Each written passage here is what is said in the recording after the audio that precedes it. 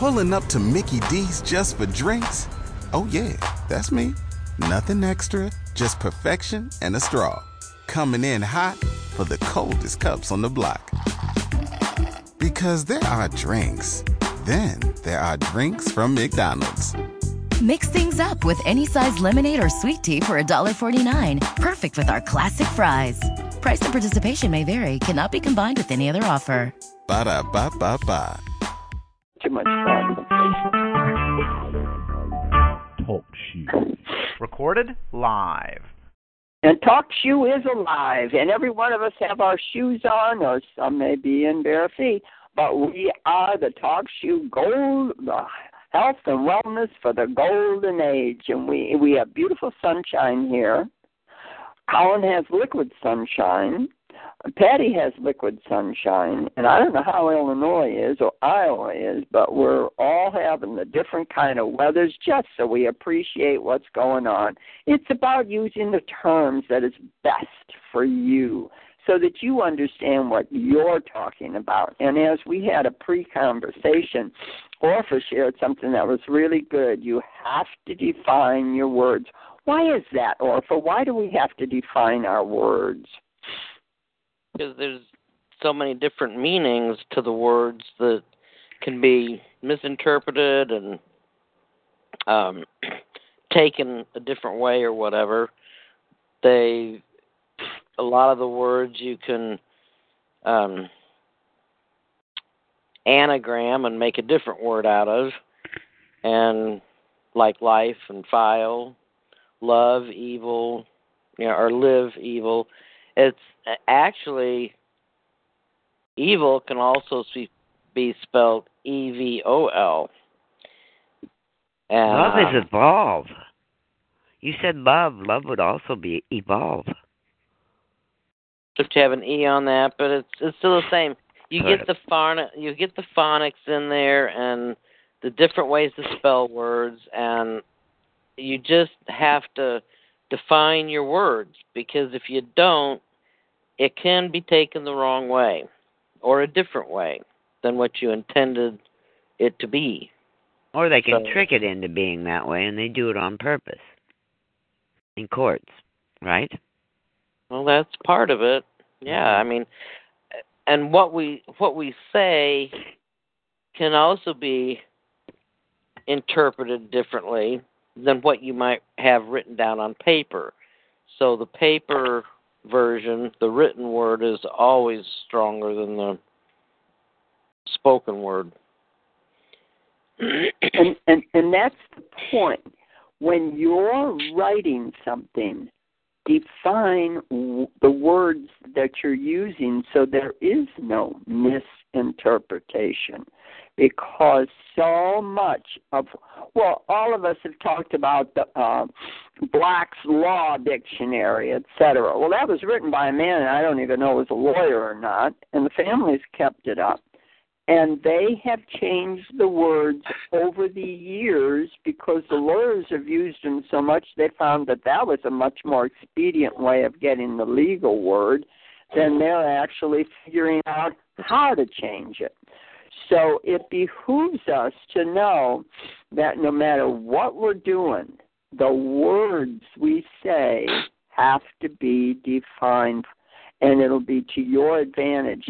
It's the same thing what we used to say with David Wynn Miller, 2 + 2 = 4. Well, do you mean TO plus TOO equals FORE?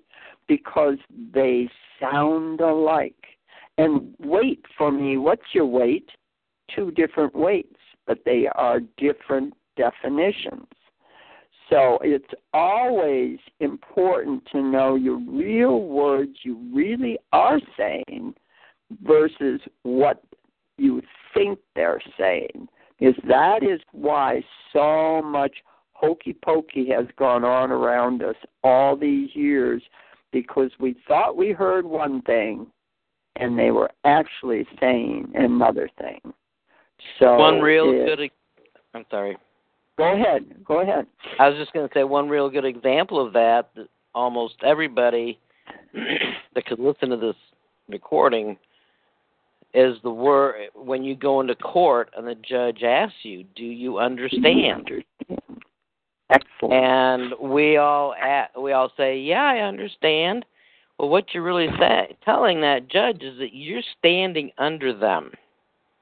That you stand, and it's not whether you comprehend what they're saying. That's not the way they're using the word understand. They want to know if you're going to obey them and do what they say in their courtroom. And the judge isn't even the highest in the hierarchy there. It's the clerk. That's right. So knowing our words can help you maneuver around in a place that most of us don't want to wind up, and that's in a courtroom. Being able to know when you're getting finagled. And so they do not like... Go ahead. Who was saying something? I was just going to say, so when you go into court and the judge asks you if you understand, say no. Because you do not stand under that judge. Mm-hmm. And I make him explain it to me. No, I just don't. I do not get that. You don't say I do not understand. You say I do not get that. Could you explain that a little better? Then he's practicing law from the podium, and he can't do that. And you could call him on it. And they will.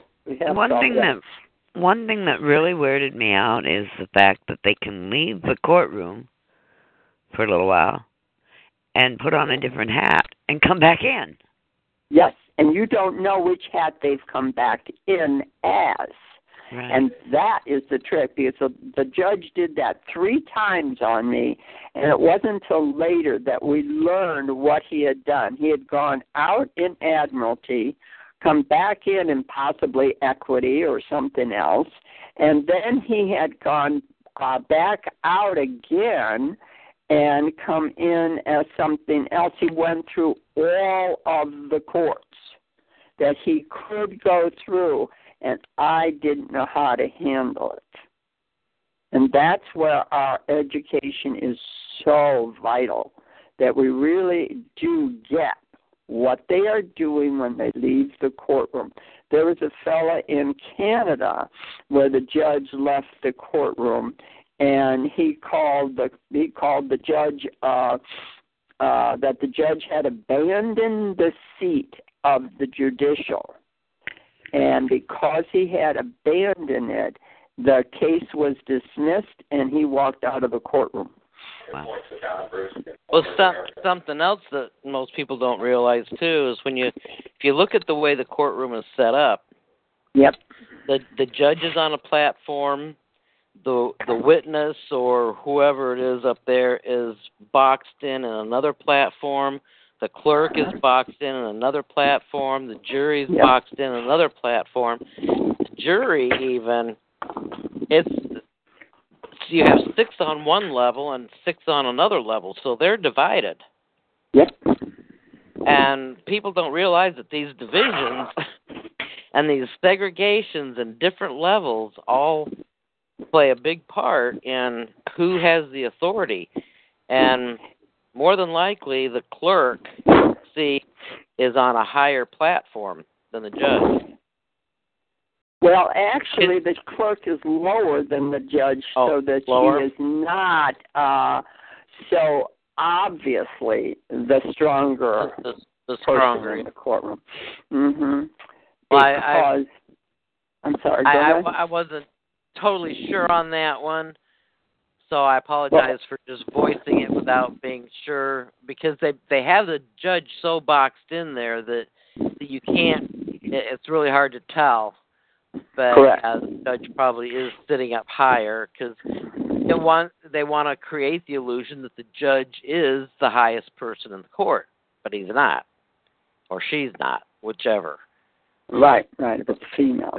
The clerk has all the power.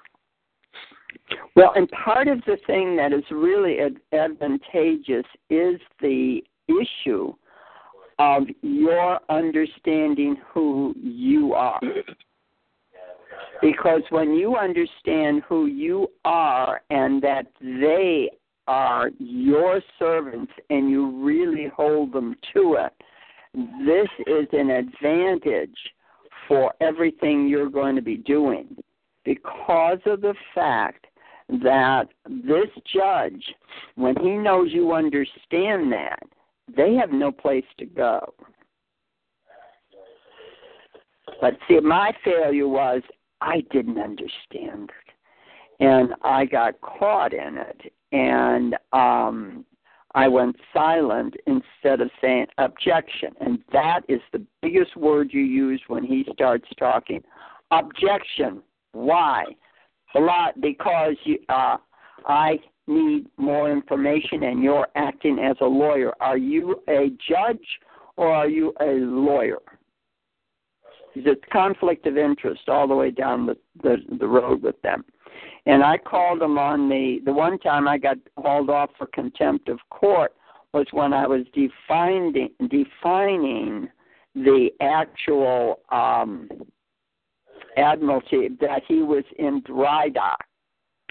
What do you mean? And I gave him the dictionary definition, and I was starting on the courtroom definition, and he hauled me out of there. He did not want the people to know what the definition, because he knew I knew. Tricia. Yo. Well, speaking of all of this, did you see that they let the jury? Patty, Colin was saying something. Oh, I'm sorry. I apologize. Yeah, let Colin talk. He doesn't get a chance much. Yeah. Go ahead, Colin. You go into court, and they ask you, and they state your full name. You say yes. You are agreeing to the fact that you are the CEO of a private corporation chartered by the Federal Reserve. That's all your name in all caps. Then if you say no to that, then they ask you again the same question, but this time your name has a capital first letter and then the rest are lowercase, and they're asking you if you are the registered agent for that said corporation. So you need to say no, and then they start having heart attacks and strokes. Because what Colin is saying is absolutely true. There are 3 levels of authority. All caps is the birth certificate name, and that is the one that's in the corporation. And then the next one with the first letter cap is the one as the trustee. We're actually the beneficiaries, but they don't want you to know that. And so they are trying to make you the trustee. And then the one where you're just printed name across in a lowercase, all lowercase, you are the actual Benny, if you want to call it that, or you are the actual bearer of that name, and they don't have any place to go with it because you are a flesh and blood man or woman, and that's what you hit them with. No, sir, I am a flesh and blood woman. I am a flesh and blood man. They can't get you. And that has brought them down a lot, and that's pissed them off so badly because we won't give in to it. And some people have done really well with it, and others have stumbled over it. And one of the biggest things that I learned in the courtroom, and it was confirmed later, I didn't know it at the time, and this is sometimes my belligerence is good. But where the judge had told me, go out that door and give him your address and name and phone number. And I walked out the other door. Fortunately, it had 2 exits.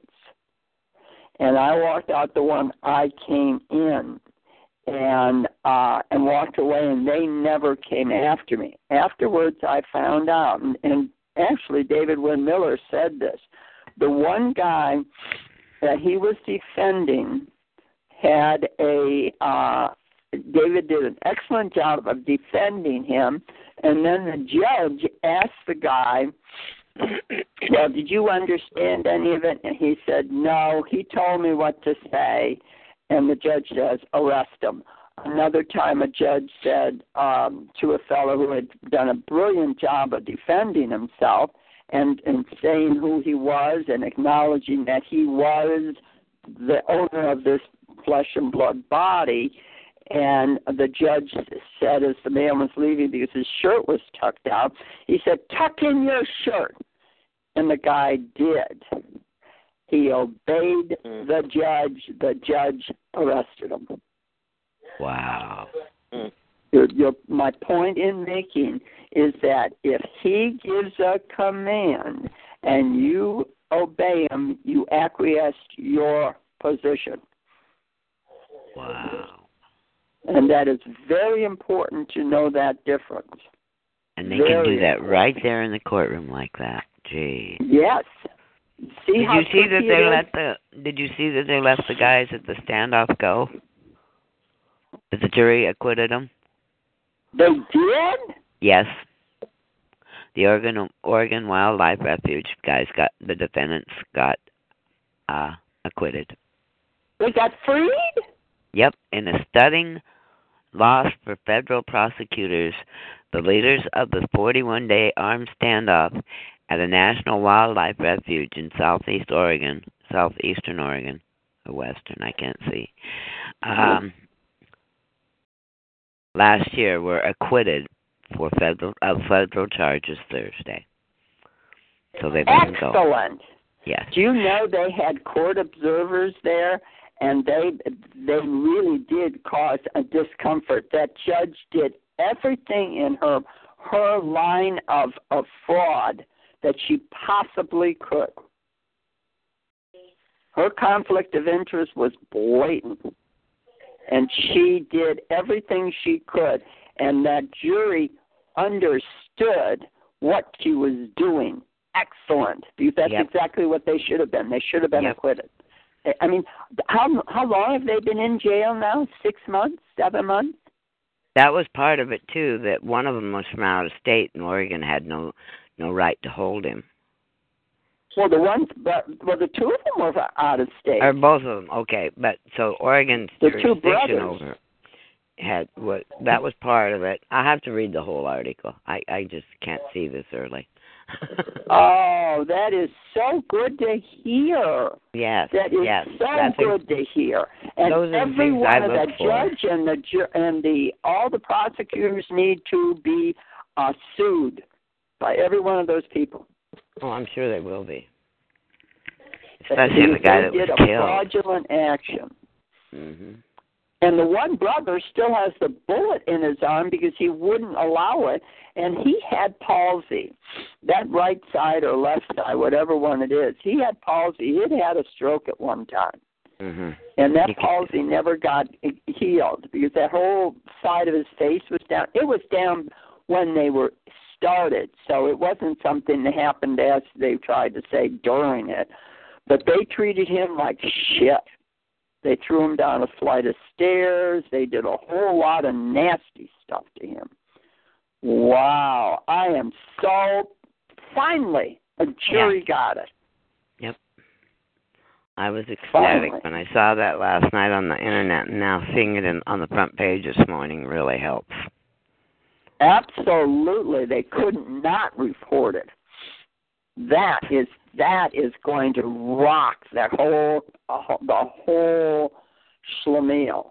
Because I know NLA sent in inch-thick documents verifying every point they had as a common law and did every outpoint that this whole murder was and the rest of the stuff they did that they had, and as I said, they had court watchers there for the thing, and that makes them very nervous, and it makes the people aware that people are watching this crap. That's what the first thing that came to me was, I hope this does something for what's going on right now in North Dakota with the Indians, because they're saying they're arresting them now and stuff. So maybe this will stop all that too.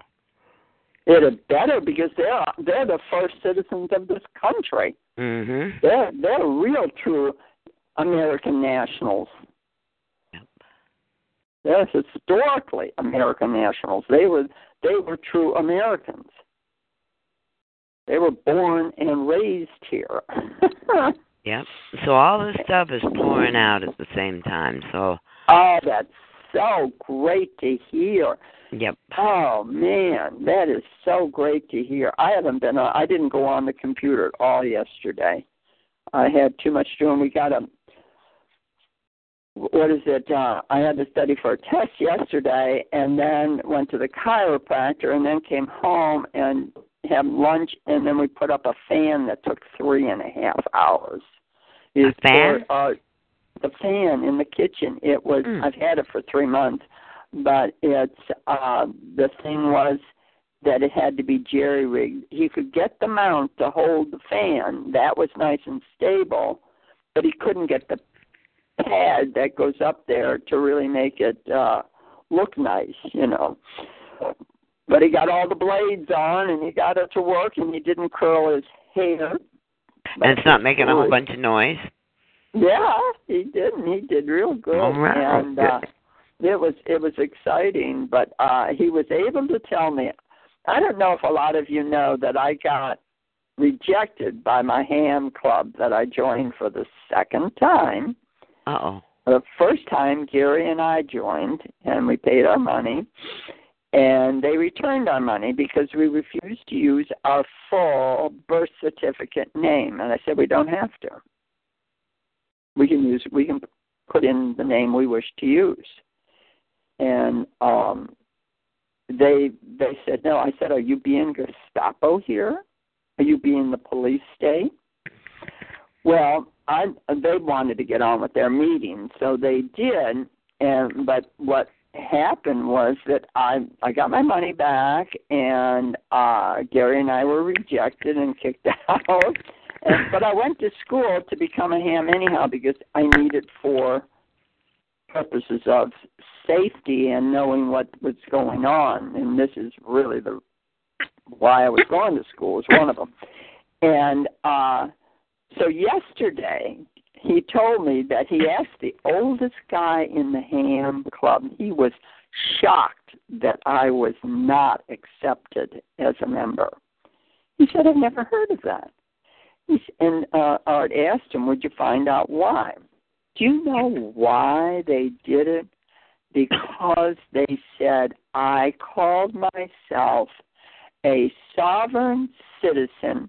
I believed in the county, but not in the country. Talk about ignorance and how it is misinterpreted. And I told Art, that is a police terminology, and it is used especially against people who stand up against their BS.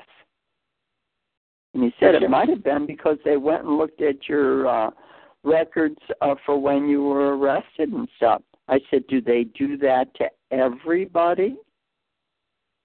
Because if you do it only to one person and not to everybody, that's discrimination. If they're doing it from hearsay, which all that's sovereign citizen is, because in no way have I ever said I was a sovereign. You people know I would never say I was a sovereign citizen. And Art knows I would never say that, because I told him, I said, sovereign citizen is an oxymoron. And it's important, and why I'm saying it on this call is so that everybody knows sovereign citizen was a made-up name that the police clombed onto. I know some of the mountain boys or whatever it was out there in Idaho or whatever, they were saying they were sovereigns and all this other stuff, and it got convoluted and everything, but the police glommed on it, and anybody that butts heads with them is called a sovereign citizen. And I dead agent that when they had me in the police car and told them exactly that sovereign citizen is an oxymoron, just like military intelligence and police intelligence. Do they check everybody's record? to get a ham operator's license, is there something saying they can check your record, your criminal record? Then they can't do this to you. I know, that's discrimination. Someone, Arthur, you were going to say something? Yeah, ARRL and the whole ham section of taking my test, they gave me my code without any problem. It's the club that is having the problem. Are there other clubs? Also, you were going to say? I had just said Microsoft Works is another oxymoron. Yeah, Microsoft Word is an oxymoron. You're right. That's a good one. Tricia. You were saying, Patty, what was your question again? No, Colin has something to say. Patricia? Colin? Yeah. Colin? Hello? Colin? Yeah. All right. Sovereign citizen is an impossibility. You can either be sovereign or you can be a citizen under the 14th Amendment. You can't be both. Correct. But I defined it for them because they wouldn't even know what the 14th Amendment was. I defined it as sovereign is free and citizen is slave. You want to be a free slave? That's redundant. Mm-hmm. And so that they got that one.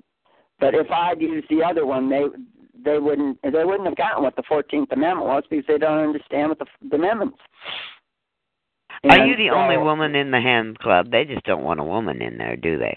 Oh, no, they have women. They have a lot of women, husbands and wives. There are a lot of women. There are a lot of husbands and wives in there.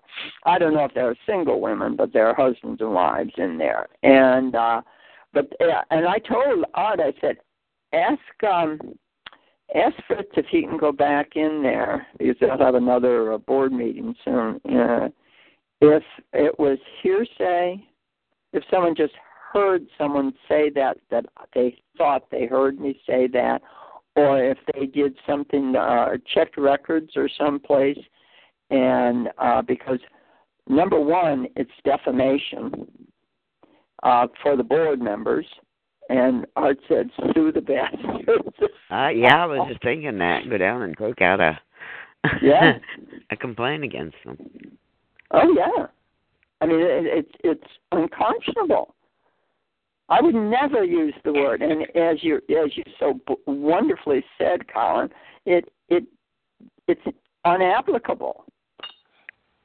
And sovereign is for all the people. And what they don't get, and I said it's their ignorance.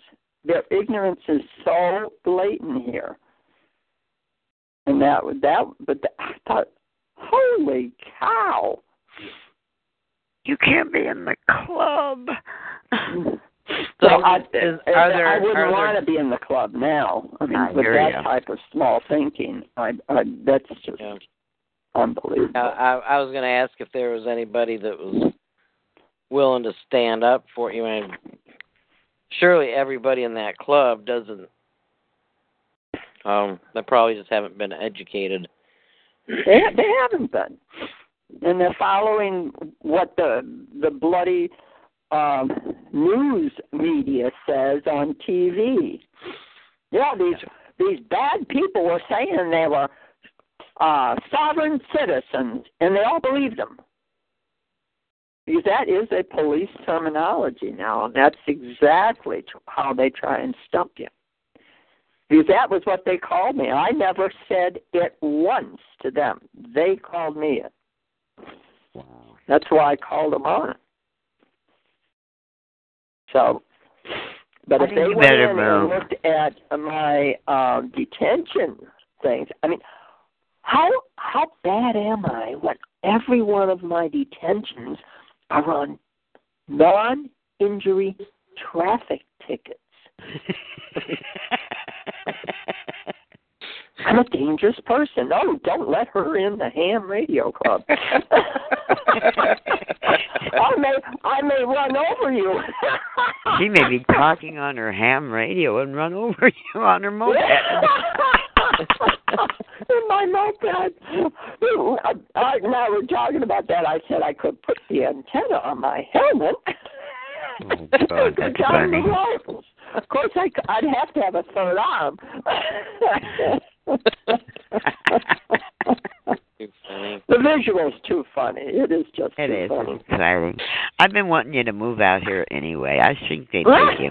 I think they'd take you in the ham radio club in Spokane, or where Colin is, or yeah. Let's just move you around a little bit.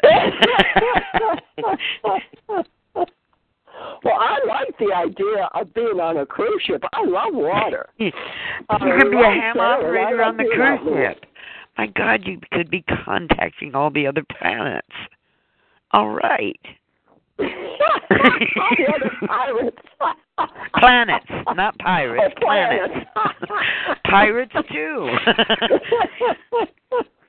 Well, I could never use the ham on the ship unless I got permission. Maybe you could become a ham operator on a ship. Yeah, I could be. If they let you at the club. Funny. But that certainly is a cheap way of traveling around. I didn't realize that. That's kind of cool. Yeah, and what our teacher was saying, I guess she looked into it a little bit, and she said every so many months or so they switch the ships around, so she's in a different pattern. Oh. Or she may be on a different ship. I don't know, but she pays for her trips. Now, if she pays at a time when it's a low season or something like that, she can stay for a long time. Yeah, buy it all in advance. Yeah.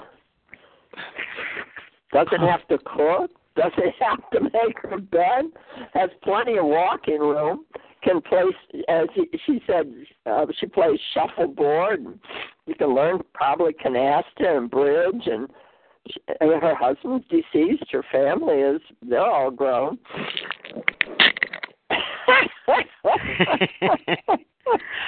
It'd be better than doing it. I was thinking about doing it on a train, but I think the boat would be better.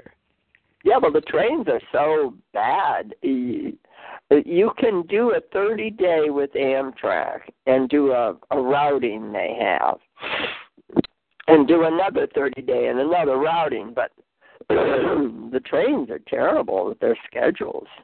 Our train, Amtrak train, goes here at something like 11 o'clock supposedly at night. It might be 11:15, 11:30. Oh, it's after midnight here. So. Do you even have it up there? Oh yeah. Oh yeah. Okay. This is almost 1 million people up here with all the surrounding areas. Okay. Because they're trying to put in commuter trains now.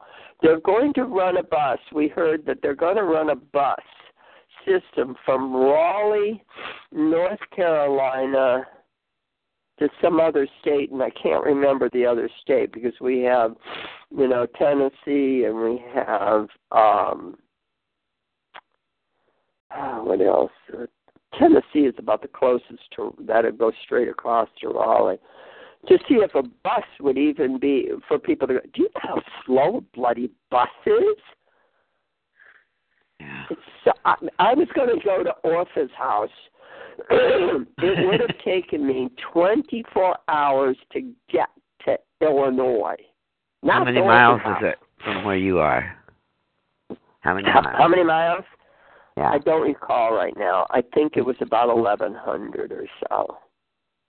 That's and one way? From Spartanburg to Varna.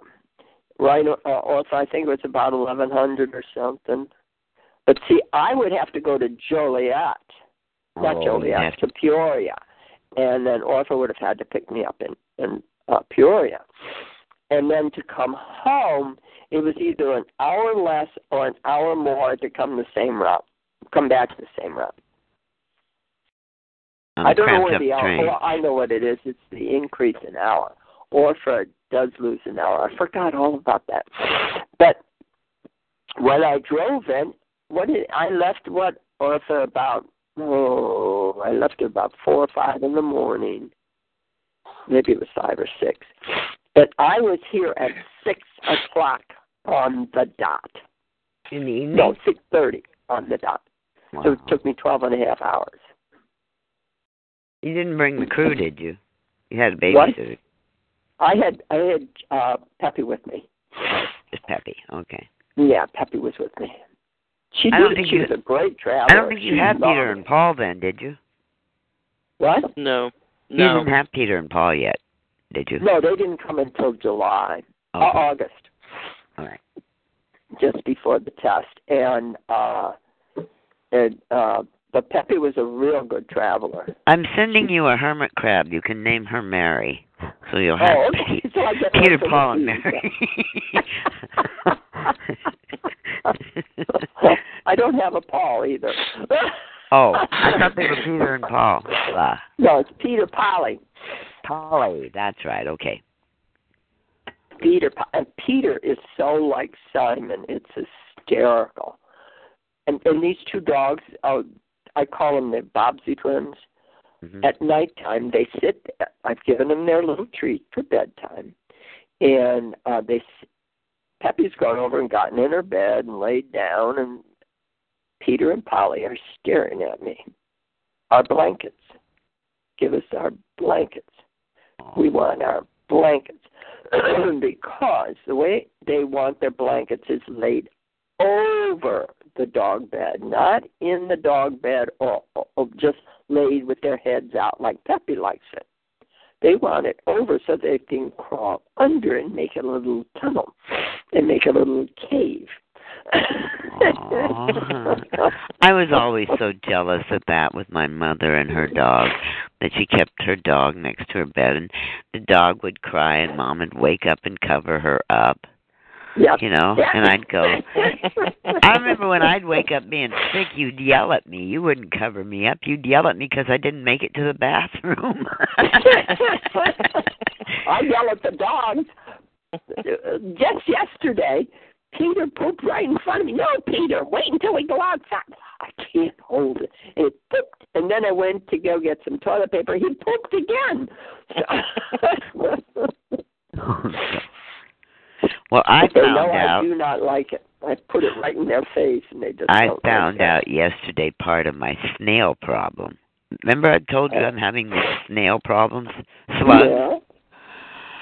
Well, yesterday morning, after I went to the bathroom and came back in the bedroom, I went back in the bathroom for something, and I had taken the paper out of the plastic bag in the bathroom, and there on the plastic bag of the paper was a big slug. I'm bringing him in with the paper. Oh. So now I have to look at the plastic bag before I bring it in the house. But people used to tell me, always watch your paper bag because you bring in roaches with the paper bag.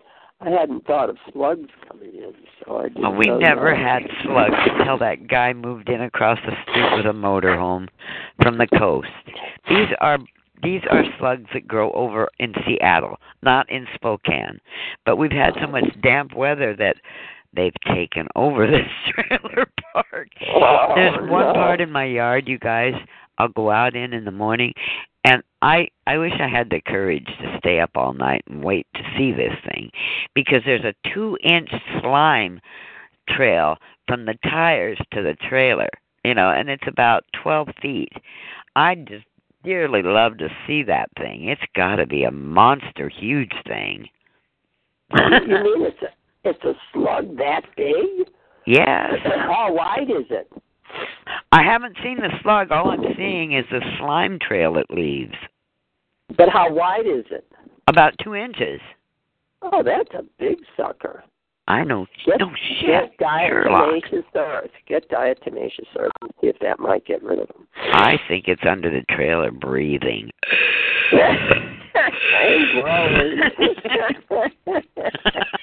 I think it's going to be my new husband.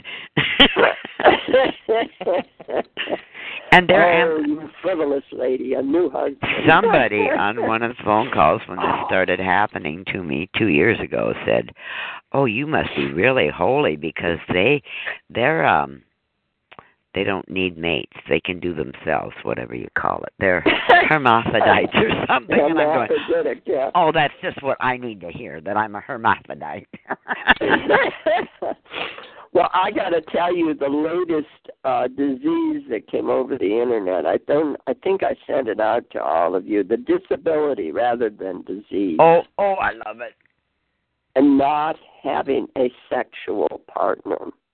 I called up Bruce's mother and told her that's what's wrong with 2 of her other sons, and that they should go down and sign up for disability. Yeah. And I said, I showed it to a guy in my class, which was supposed to bring up these news items, and he looked it up and he said, "It's being so contested." How dare they get in our face and say we got to have a mate? That's our right to say yay or nay. Well, and if they're anything like you or me, a mate couldn't live with us, you know. That's right. They can't stand that strength. And what was it? What was the statement that what's his name? Drake Bailey was calling us because we were. I want to say incorrigibles, but that isn't what the word he used. Colin, do you remember the word he used when we were the ones that were always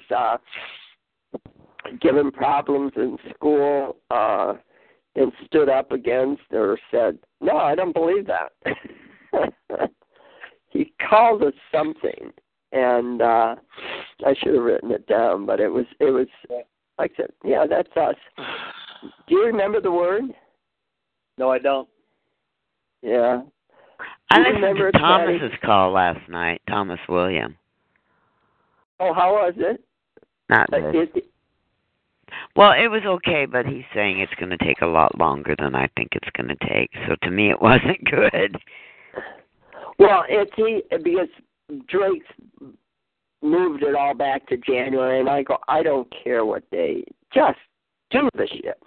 Yeah, you know, just let me go down to the bank and go in to see my Social Security, and let it be $2,100 instead of $700.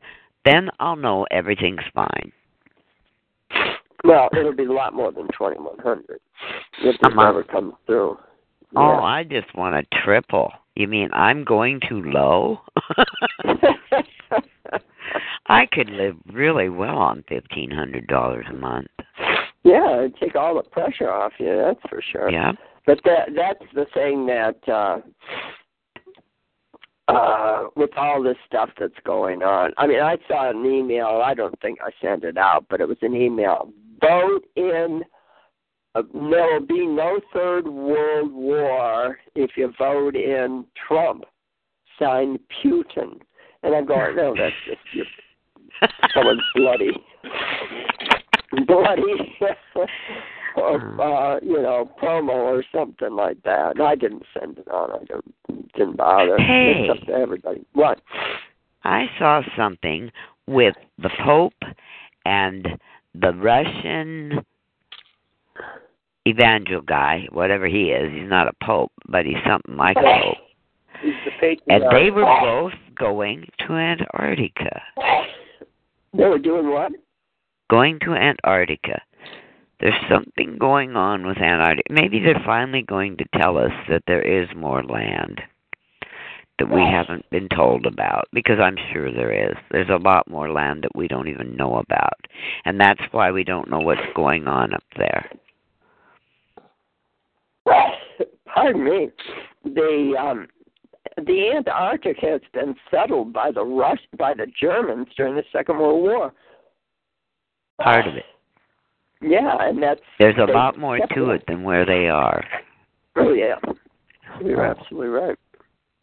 But and I also heard that yes, the Earth is hollow, and they showed a picture of it, and one end of it looks like an eye. It looks like an eye of a human being. The planets do. So maybe the Germans are just in the Garrison part, the bad alien part, because I think in the center of the Earth is the good people, where the good people run the Earth, And it's run by women, of course. I have no idea. Well, I really got into that Hollow Earth Network and trying to understand it. And I can see where we could have all kinds of different races inside, different layers of the earth. So, who knows? And about 95% of us have alien blood. So there are very few that are pure human. Well, when you go back in just the history from the Bible's dating, we're all related. Yeah. There is no non-relationship. It may be thinned out.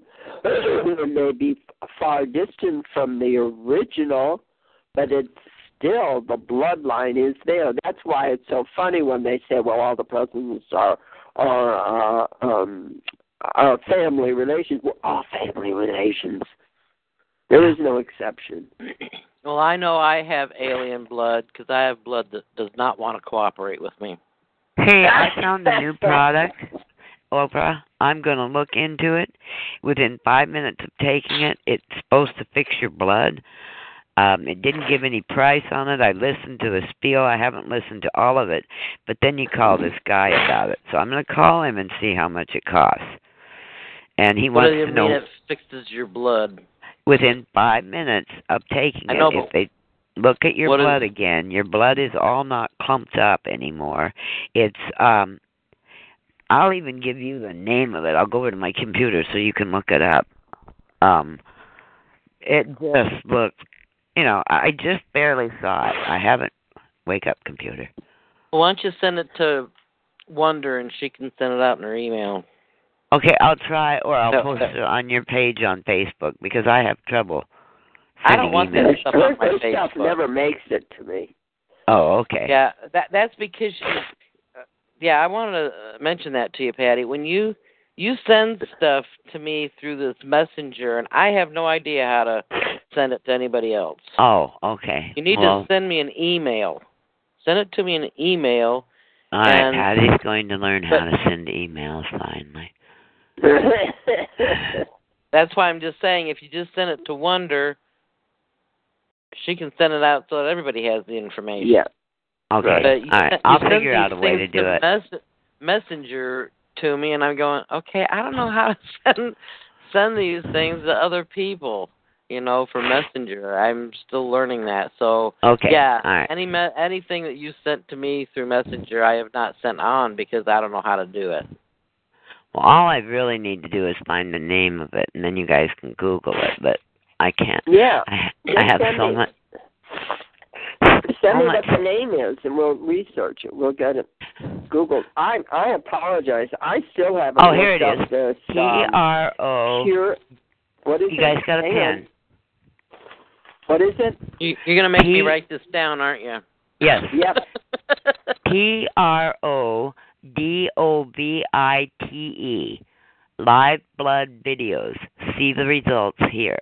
And it's at http://www.protovite.biz/.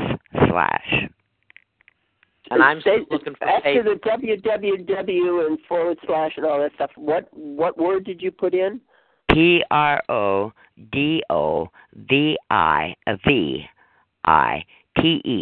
Prodovite.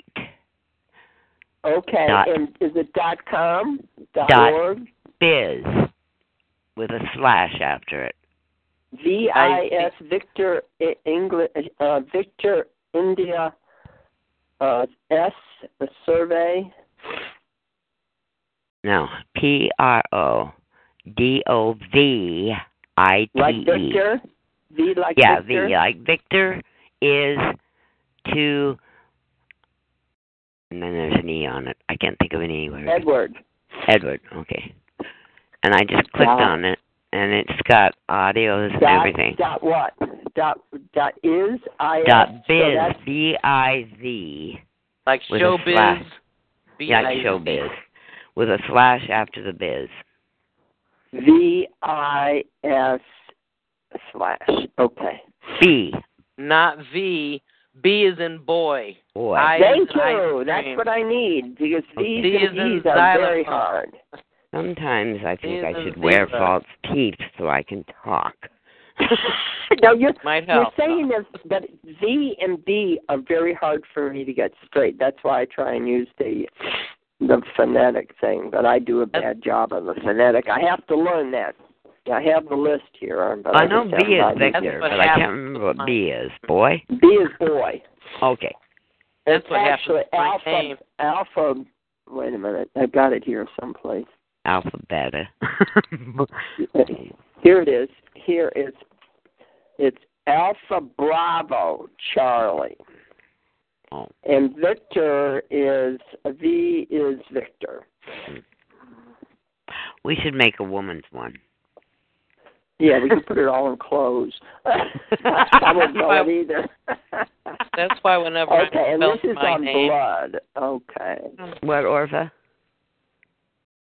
that's where a lot of people cannot get my name right because the PH. Yes. They'll go Ortha or something of that nature, and I have to spell it ORP like in paper, and they still get the T on there. I don't know how they do it, but even if I spell it P like in paper, Ortha? No, I'm still wrong. So I've gotten to the point where I say, okay, say Orpha or orphan. Orphan. Say orphan. And That's now how you taught me. I used to. I've often gone with that because people know how to say orphan. But then when they try to say Orpha, it comes out Oprah, Ortha. And it always comes out Orpah to me. Orpah. Because Orpah is in the Bible. And Orpha Winfrey's mother named her after Orpah, but spelled it wrong. Yes, and that's why she came up with Oprah. Yeah. Oh. But work was one day when it was quite a while ago. We decided to exchange Valentine cards among everybody, and this one guy he gave me a Valentine card, and it said to Orpha and drop the end. I had taught him, Orpha and drop the N, and he thought I said end, E-N-D. Oh. Drop your butt. And I just cracked up so much from that because I thought, there's another play on the words, That's right. Don't know that people. I didn't realize that he misunderstood what I was saying, even with that. I said, like orphan, drop the end. He points, it's orphan, drop the end. That is so funny because our names are so vital to all of us and how we use them, and to have that kind of misrepresentation, that's very interesting. Well, the one that really surprised me, though, was a lot of the times, and this happens a lot more than I thought it was, but it finally dawned on me what was happening. When I'd answer the phone, or I'd be talking to somebody that didn't know me, and I'd say, this is Orpha, that always think I was saying my name was Melissa. I'm going, how do you get Melissa out of Orpha? And I realized that they were hearing, this is Orpha. So what they were hearing was Melissa, all of that, this is. Pre-including. They weren't even hearing the Orpha. It was just this is. And they were getting Melissa, my name. So it's very interesting, when you really start paying attention to how people are hearing what you're saying, they're not hearing what you're saying. They're hearing what they're hearing, whatever that is. I can hardly ever hear what Bruce is saying to me, especially if he's not right in front of me. I have to make him get in front of me and talk to me. He mumbles. He mumbles so bad. And then it's hard to read his lips because he has a mustache. So I have double the problem. No. Get right here and enunciate your words so I can understand what you're saying. Don't at me because I can't understand that. And I'll hear it when he and his mother are saying goodbye on the telephone. It's funnier than hell. You'll hear this at the very end. They both do it. They both go, It's weird. Just weird. You know? It's just something why are they doing I don't know. It's something about their family. They're aliens. I don't know. Bruce told me it's because, for him, it's because he didn't say goodbye right to his dad the day his dad died. And he felt bad because of it. So he's always afraid to say goodbye to his mom because he's afraid he's never going to see her again. He's that sensitive. You know? Wow. I know. I've got me a little girl, but I love him so much. Oh dear. My dad taught me to say my name. He says, Orpha, as in elephant. I never could understand what he was, because of the spelling. Yeah, that's what I used to say. Yeah. He was trying to teach me how to say the PH. Yeah. PH like an elephant. I'll tell you what, he had me confused for so many years. So you thought you were an elephant? I couldn't figure out what combination my name and elephants was. You know, it didn't make any sense whatsoever. It's funny what a childhood thing will do to you like that. There's something that happened to me in childhood. I just did it. I don't like using hyphenated words. And when I will do it when I'm talking. But when I'm writing, I will not do it because for so many years I had trouble trying to figure out where that apostrophe went, whether it went between the T and the N or before the T and the N. So when I'm writing stuff you mean out, contractions, not hyphenated words. Yeah, contractions. So I will write I do not. I won't write don't. You know? And now I do know where the hyphen goes, but it's become a habit. You know? And you're farther ahead because most people don't know how to do it anyhow. So. Yeah. I thought it was because of my dyslexia, but I'm not sure. Or maybe it was my defiance. I don't know. Well, I think it's a lot on, because I see books now, even in my college classes, where they're still doing the amount of commas that are excessive, the amount of hyphenation or apostrophes, etc. It's unbelievable. They don't need them. They really don't need them. It's such a. I mean, you make that mark to take the place of the O. Do not. Why not just write do not instead of D-O-N? And it's better for you. Yeah. So, I think it's partly because my dad was an English major. I think I have this English thing in me that is just, and I'm Irish, and I don't like English. There you go. Do you realize that at the time of the Revolutionary War, there were no Americans fighting in the Revolutionary War? May I ask a question? Sure, go ahead, Jerry. Hey, I'm a bit mixed up this morning on voting. Didn't you tell me, or did I not hear that I cannot wait until the 8th to vote? Oh no, what Patty is doing is sending in her written ballot. They send us written ballots here. We automatically get them. I don't even ask for it. We automatically get them. Oh, really? Oh, interesting. Patty. Yeah, I tore mine up.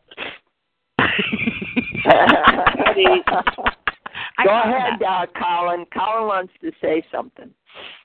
All right, Patty, what you received was a sample ballot unless you specifically ask for a absentee ballot. Oh, no. It's got the whole envelope and everything to mail it in. Okay, you got an absentee ballot then. Mm-hmm.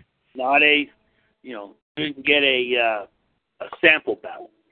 No, I got an absentee ballot. And I did last year, too. Maybe it's because I never show up. So I don't know. I fought really hard to get my voting rights back. And now I don't even want to use them. Yeah, the only thing I want to go vote is on, whatever issues might be here for the community. Right. And but I'm afraid if I go down and vote for those issues, they'll say, "Oh, she forgot to vote for which president she wanted," and take my vote and put it where they want it. I don't want to do that. So how can I get around that?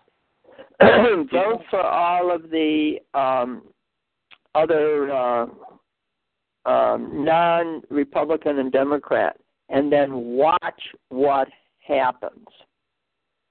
Well, that's very important. You watch what happens, because that's where people are showing that there's the fraud. That senator that called me a menace to society. Well, he's running again this year, and guess what? He's running unopposed. I'm very, very, very having a very hard time not writing my name in. Good. I've written my name in before. But he hated me so bad, I'm afraid they'll send a bomb to my house. I mean, this guy will remember me. I didn't vote one year, and that was when Obama was running a second time. And it seemed all the time that he was in, the first time, was everyone was talking about he wasn't eligible to be a president. Correct. And prove your birthright and all of that. And so when he's running again, I said, well, I'm not even going to vote. They didn't ever get that straightened up. And now we have Hillary, and we find that she is some kind of criminal to the laws, that she cannot become an officer in any, she can't be president. Correct. So as soon as she makes it, which everyone says Hillary is going to be the next president, are we going to start like we did with Obama and say, you don't have the right to be the president, and we're going to spend those 4 years arguing about why she made it and how come she legally now is the president? Patricia, well, Colin may have an answer for that. Go ahead, Colin. All right. Okay. Obama is not the president of the United States of America. He is the president. He is the president and CEO of United States Inc. Corporation. Right. Corporation. Okay. And one other thing too, which it goes to why our votes don't count, is there's only 3 votes that count and ultimately choose who the president is going to be, and that's the 3 electoral votes out of Washington, D.C. Which is not voting in the elections at all. Washington, D.C. isn't even a part of the United States of America. It is a territory. Yeah. No, this is why our votes do not count. No. That's another reason. Hey. Washington, D.C. is a city, an independent city-state, along with the City of London, and the Vatican. And they together, they comprise the empire of the three cities, and they own and rule and control the world. And we ain't part of it. We ain't part of it. And that's why it does. None of them. Yep, and that's why it does not. Our votes do not count, because when they do the presidential election, all of our votes, they make it look good. You know, oh, this state is, blue. This state is red. Of course, you never see any pink, yellow, or orange states, but they're all red or blue, and they can. It doesn't matter how those states go. The 3 electoral votes out of Washington, D.C. are the only ones that count. And there's been times where the popular vote went against what they chose. The popular vote has many times been that way, and they poo-pooed it. They ignore it. They ignore it. Mm-hmm. And so that's why it does not matter how you vote, who you vote for, or even if you do vote and they use your vote against something else, or go towards somebody else. It doesn't matter.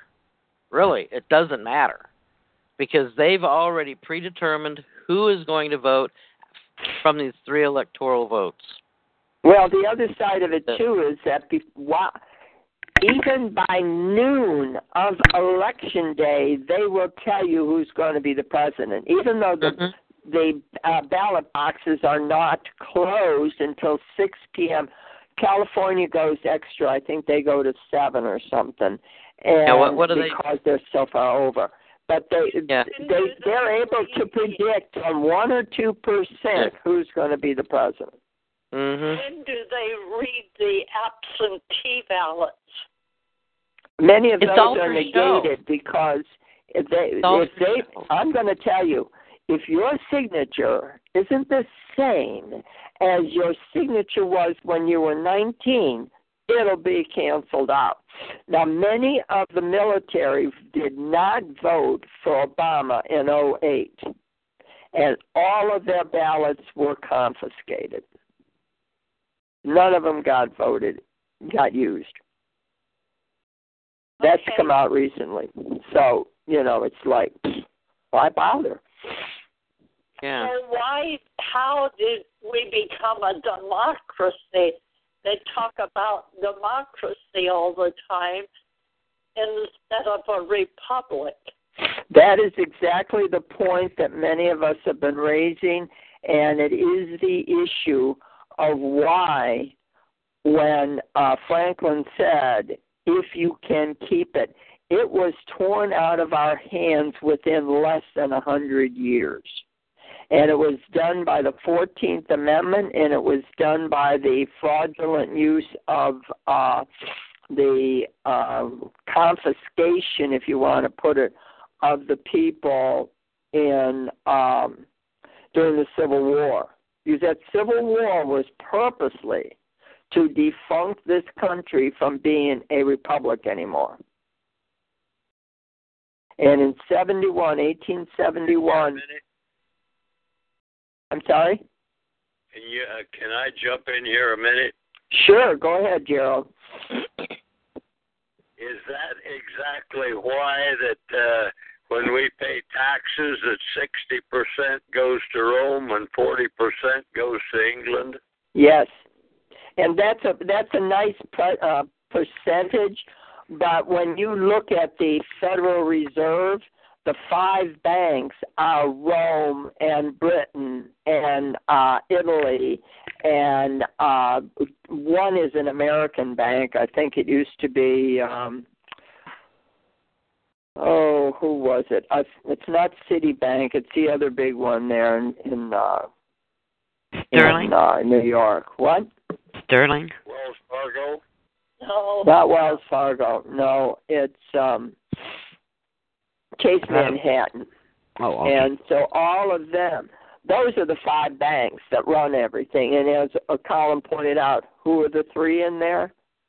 England, D.C. And I'm saying England, but it's the banks of England. Rome and and 40% goes to England. Very easily. And the Queen wants her money. Your taxes that you beautifully pay every year have nothing to do with this country. They don't stop here at all. They don't stop here at all. They keep right on going over to them. That Rome gets money. Rome gets it from the Catholics. Rome gets it from anything else that they can steal. And the issue here is that you're never represented. Never. It's a corporation. This goes to another oxymoron. Wasn't our Constitution built to tear us away from Britain? Yep. That's exactly right.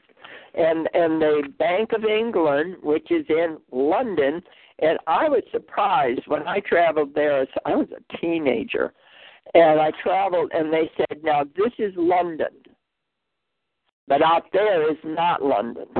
This is London. It's the banking center, and they're very upfront about it. I have since learned a lot more about that banking center, and it's unbelievable. That country is run by this mile square group of banks that is run by the Rockefellers. D.C., it's not even 10 miles because they gave back some of the land in Virginia, we found out. And so it's probably about 8 miles square is D.C., and it is a territory. It is not part of the United States. And Rome, which is the Vatican, which was purposely set up, now get this, back by, I don't know if it wasn't Constantine, but it was one of those popes who had all this power over Europe. And Garibaldi came in and said, we're not going to have you running everything in Italy here. So he curtailed all this energy of the Pope. And that's when the Pope said, I will be a prisoner in this, and I'm going to say a mile square thing. It is the wealthiest piece of land.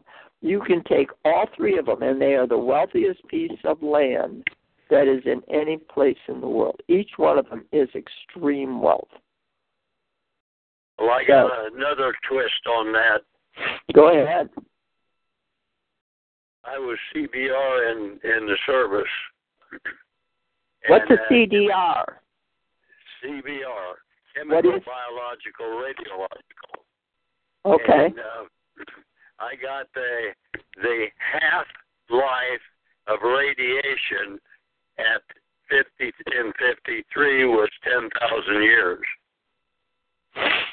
Now, I got an update saying, sorry, we made a mistake.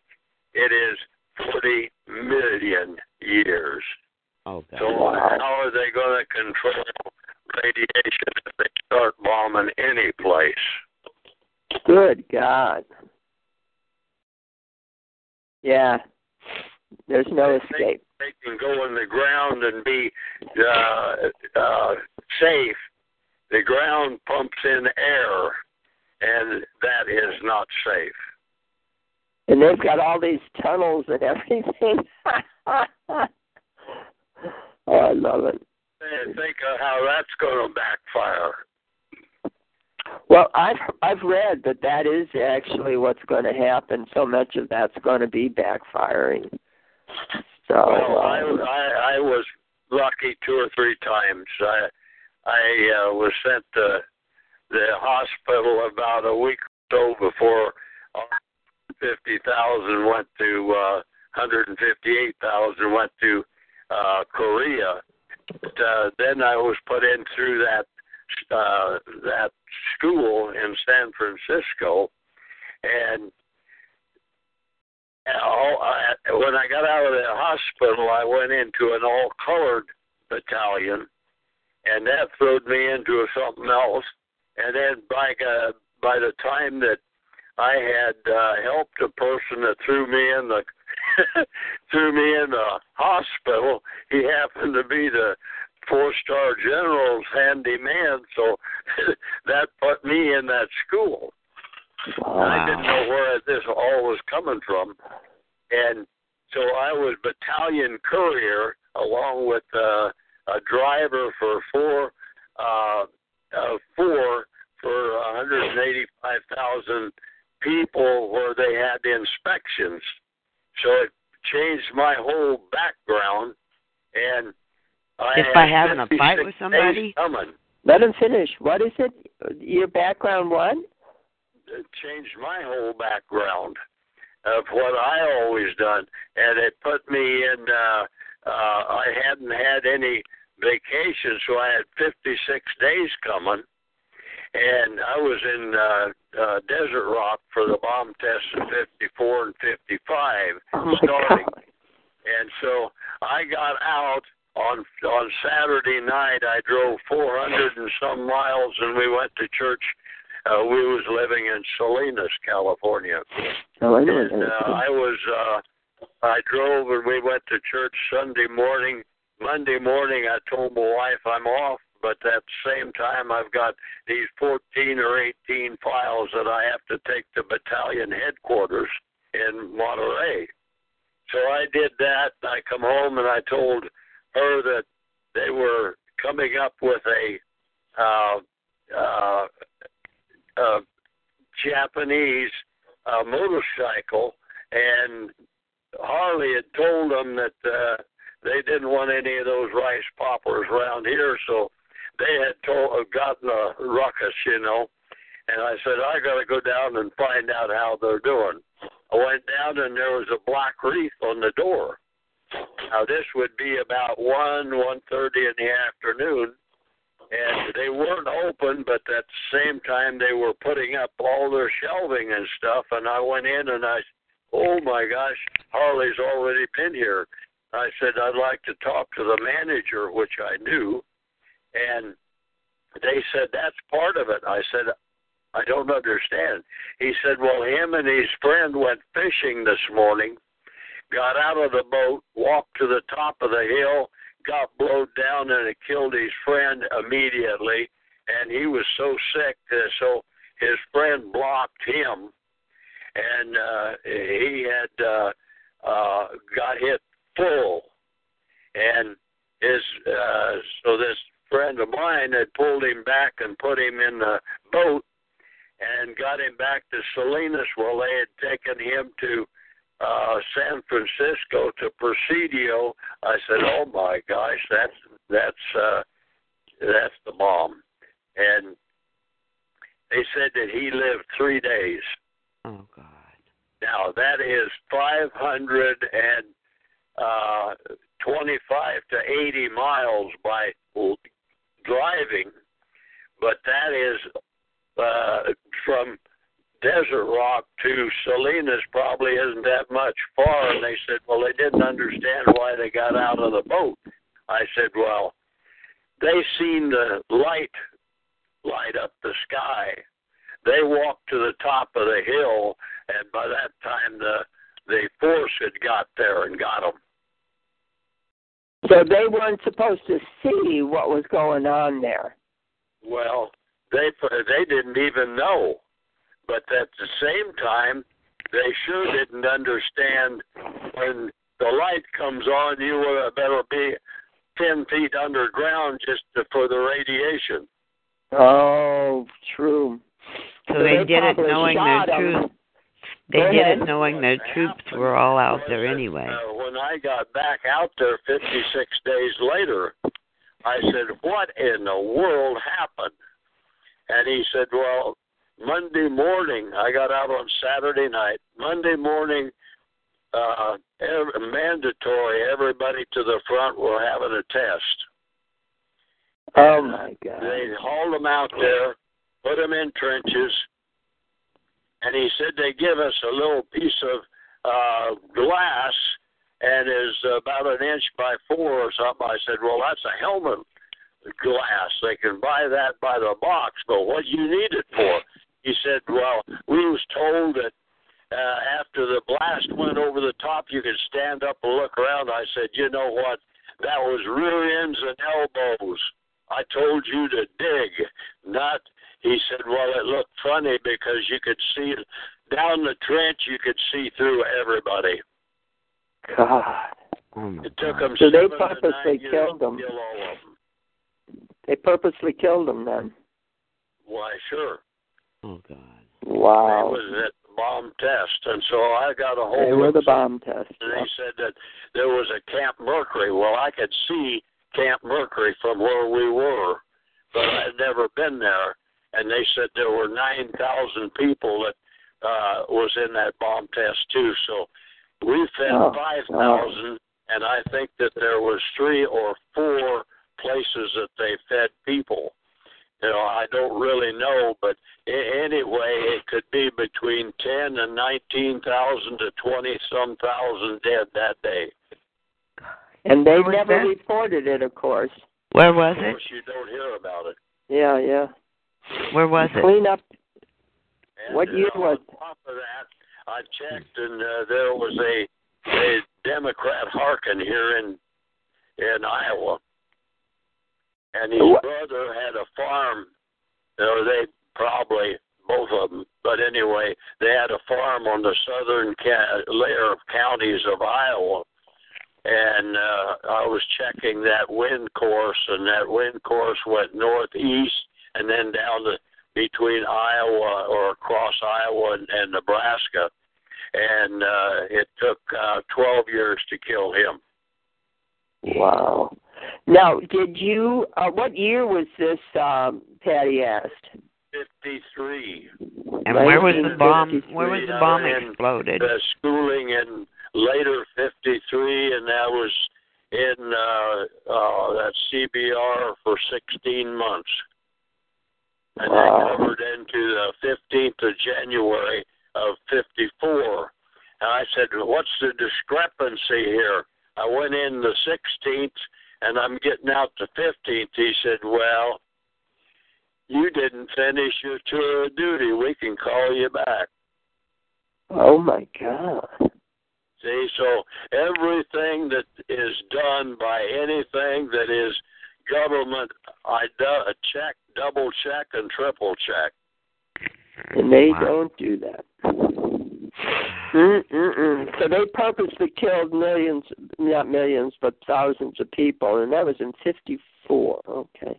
Yeah, that was in 53. 53. And by now, can you imagine how many millions of people we've killed? Oh, yeah. Well, the thing of it is, when that radiation is turned loose, and some of that radiation is a whole lot different than the bombs are different.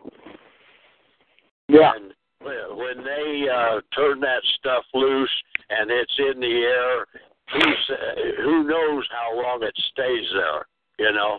They said, well, we made a mistake, but now we're judging it as 40 million years. Good Lord. Wow. So there's nothing safe. And that's... Even Go if ahead. they think they're safe, they're not. If they're on this planet at all, and which they don't have to be, they can be out of here. Yeah, that's an interesting So if problem. they set a bomb off in Texas, it would take out the whole world. Right? Why? Well, if Russia hit us in Texas. Russia has stealth subs. They've got them all the way around us. The United States would probably last about 7 to 10 minutes. Right. The whole United States. Yep. We won't have to worry about our Social Security check. In the days following, see. Is it painful? They can hit every hospital or every place that they want to in 5 to 10 minutes. Yeah. Are you dead right like that, or do you have to suffer for a while? Oh, the people died instantly. In the stuff that I handled and what they showed me in 53, if I just touched you with one drop, what would your life be? Your expectancy? I don't know. Very little. It was a fifth of a second, people. Oh, my God. That was 53. I call it MMP. man-made poison. 53. That was 60 years ago. Good Yes. Lord, it's got to be a lot worse by now. Now I call that MMCP, man-made controlled poison. Yeah. There you are. Are you referring to the nerve gas series composed of Talbin, Solman? Anything that they're putting in your arm and anything that they're using right now is controlled poison. Yep. Right. That's the vaccines too. Yep. Yeah, nothing. That's why any of us taking them is we're just doing our own death knell. So it behooves us. I'm going to take you and everything because, well, if you go clear back to Atlantis, they were making clones and they were told not to. Yep. So they were making the people or entities, and that was one thing that really scared the devil out of me. Was in '61 I was looking at the computers and I said I don't want nothing to do with them. Here they are. Because you could see it coming. When they put that they put a computer in a clone, that thing is smarter than most anything that's ever put around because they advance in the computer. The computer itself will advance. It gets smarter, right? Yep. It's smarter, and it will, and you're not going to take care of that clone if he's mostly metal. Yep. You don't need to because he won't disintegrate. That's right. There you go. So when you start putting it out toward the end, the Lord's going to have to control because we are not smart enough. Well, we've been duped for so long. We aren't not smart enough. We've just been duped that it's not going to harm us, except when you see these movies that say you're going to be ruined, and the damage they did in Hiroshima and Nagasaki is profoundly present to what that is. What was the bomb on Nagasaki? It was supposed to 2 be days late, right? What? It was an atom bomb. Yeah, but it was 2 days late, right? Was it? I don't know. And, well, why was it even dropped on Nagasaki? Because they wanted to stop the war. It was over, supposedly. The papers was written, as far as I can find. That it was over and we did it anyway? Nagasaki was the oldest Christian church in Japan. Really? 52,000 was there that day, and they're no longer around. Oh, my God. I never got that connection. I didn't either. Pardon me? I never got that connection that it was a religious war there. Yeah, well, it's been religious ever since it started. Yep. Yeah. Right? Well, with David Wynn Miller, it was a postal war, but Yeah. Yeah, that was the oldest. That I think that church was set up in the 1400s, and that was they was having a big get together, so that bomb was delivered right on time. well, what I don't understand is that with the first people that were in Japan were Jesuits. They were the ones that were controlling the Japanese. Well, at the same time, why was we in Korea? Because of probably another energy pack or something. They had a place to set up nuclear things, and they did have in Korea, and they was working on atomic energy in North Korea with all the generators and everything set up. Okay, that makes sense. Does that make sense? Yeah. Yeah. Go ahead, Colin. All right. The facilities that are in what is now North Korea were built by the Imperial Japanese Navy for their atom bomb project. And the Japanese Army's bomb project was at a university in Tokyo that we burned out in late 1944 with firebomb raids. But on August 12th of 1945, the Japanese Navy detonated their prototype, and it worked. The facilities that North Korea has was built by the Japanese. When the Russians declared war on Japan in August of 1945, they moved into the Korean Peninsula because Korea was occupied by the Japanese. And they found this place that had all this heavy security on it. They wanted to know why. And all those personnel that were at that installation were sent to Russia, and they never left. This is where Russia got its big technical breakthrough besides what Klaus Fuchs gave them. That's what brought it down. Okay. That puts a lot of things together. Yeah. Okay, all right. The commander of the Japanese project in Korea put orders in June through the command system of the Navy to that their entire fleet of the I-400 submarines, the Sentoku submarines. They were the biggest submarines in the world. They had a range of 38,000 miles. And they were to be brought there starting in late September to be fitted, because when he started the final, production for the prototypes, he told the production line to make parts for 30 bombs. And they were going to be installed in the aircraft hangars on this particular type of submarine, and they were going to be sent off, appropriately with enough fuel for one-way trips. And on a single day in October, they would detonate. And they would detonate outside New York, Norfolk, Washington, D.C., Savannah, Georgia, Miami, etc. And, of course, they'd infiltrate the 7th and 3rd Fleets and the Royal Navy fleets that were in the Pacific. And they'd have wiped it out. They'd basically won the war.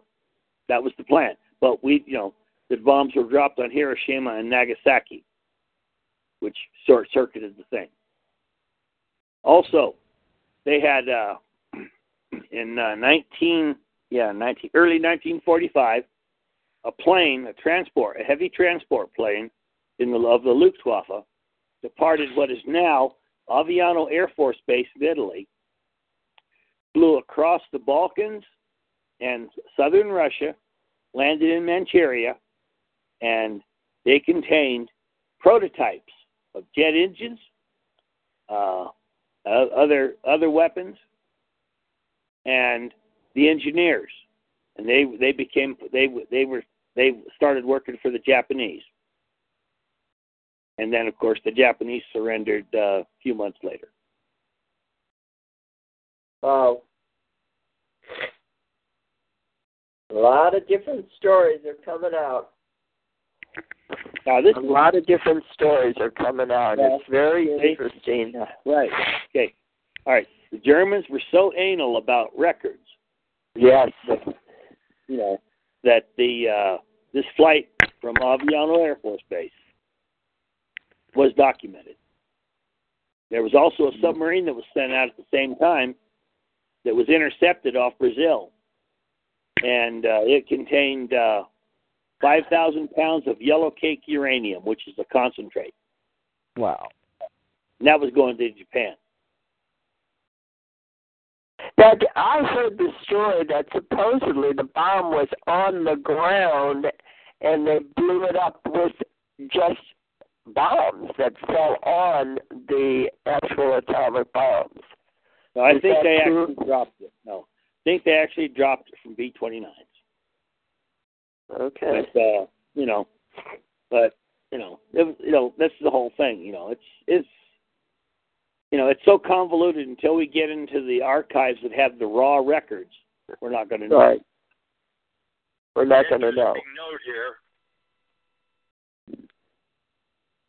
There was I was a foreman for a company in Salinas, and early in the morning, about 2-3 o'clock in the morning, I would be eating at a restaurant, and this fella would come over and sit in the corner, and I went over and I was talking to him, and he turned out to be one of the engineers that loaded the bombs, and he said, if it was like a less than an inch on each end of it, he said if it had twisted at all, it would not have left out of the bomb out of the airplane. That's what I thought, because I thought they'd said it was too big or too heavy. And that's why. Okay. It was so the aircraft. The aircraft was dropped. He had one at a time. He was an engineer that helped load them. Right. Okay. The bombs themselves, the aircraft themselves, they were a special, unique B-29. They were specifically modified to carry the weight and to have the dimensions to carry it. They were not standard B-29s.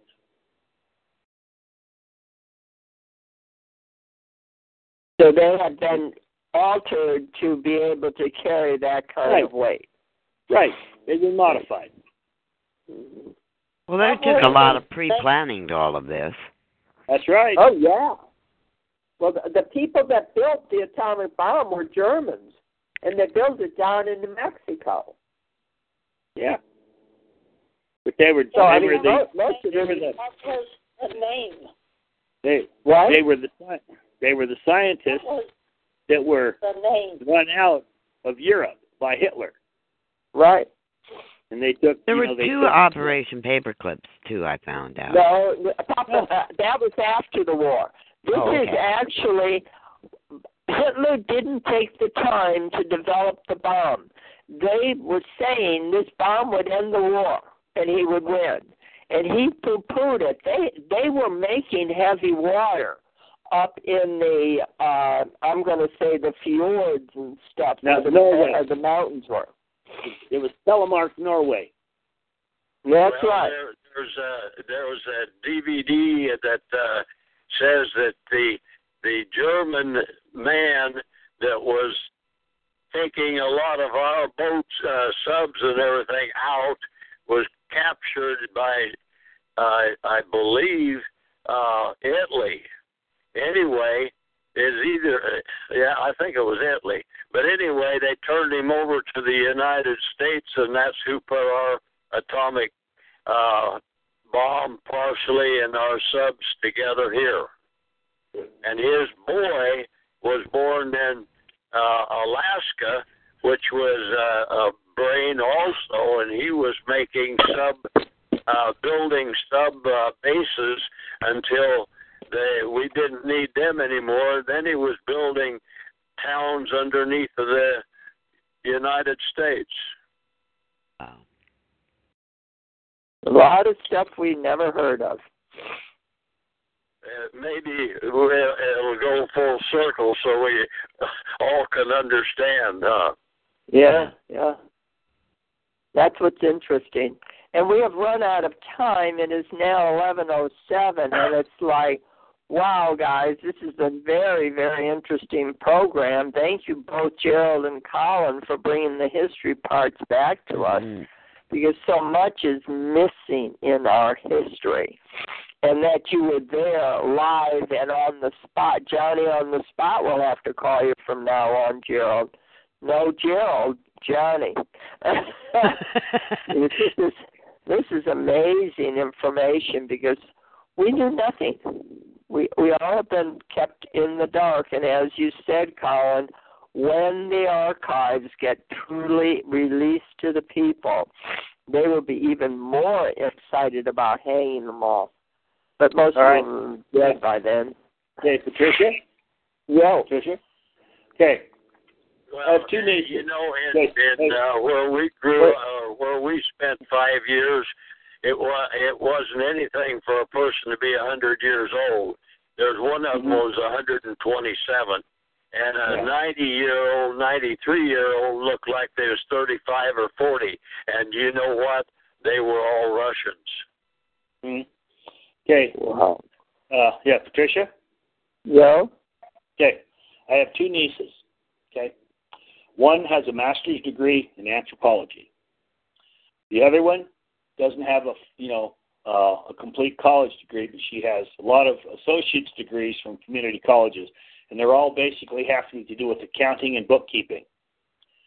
And if they can overcome their programming, they can be guaranteed to have a job, well-paying job for the rest of their lives. The accountant, okay, how long is it going to take to audit the books of the Federal Reserve and the Internal Revenue Service? Oh, my God. Okay, and for the anthropologist, we have to have someone to go through those archives. Yep. And, and rewrite the history books. With the truth. Okay? Yeah, yeah. This is where we are today, is actually being given this kind of information so that eventually it will get out.